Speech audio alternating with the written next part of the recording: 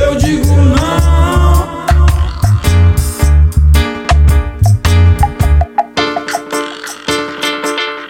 Eu digo não.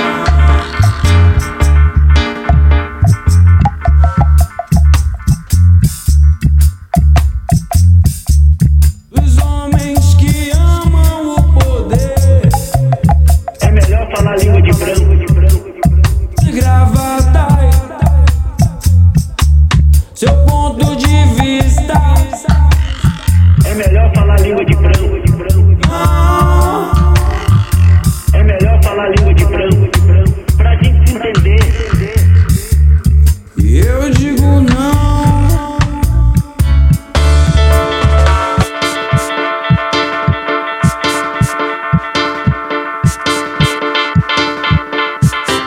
A resposta dos abolicionistas a essa grande questão foi que, embora homens e irmãos, os negros eram homens inferiores e irmãos inferiores. Não creio na palavra.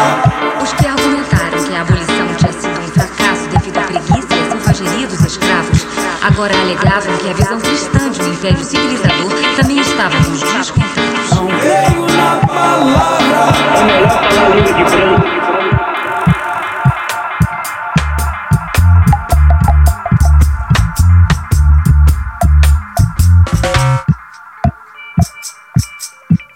É melhor falar língua de branco.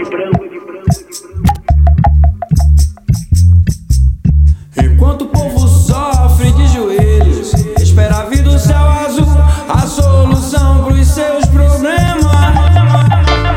Em uma sociedade racialmente tão dividida, o conflito deriva facilmente para um extremo sentimento de ódio. Na palavra.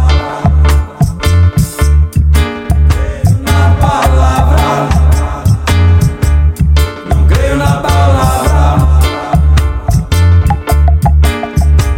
Na palavra.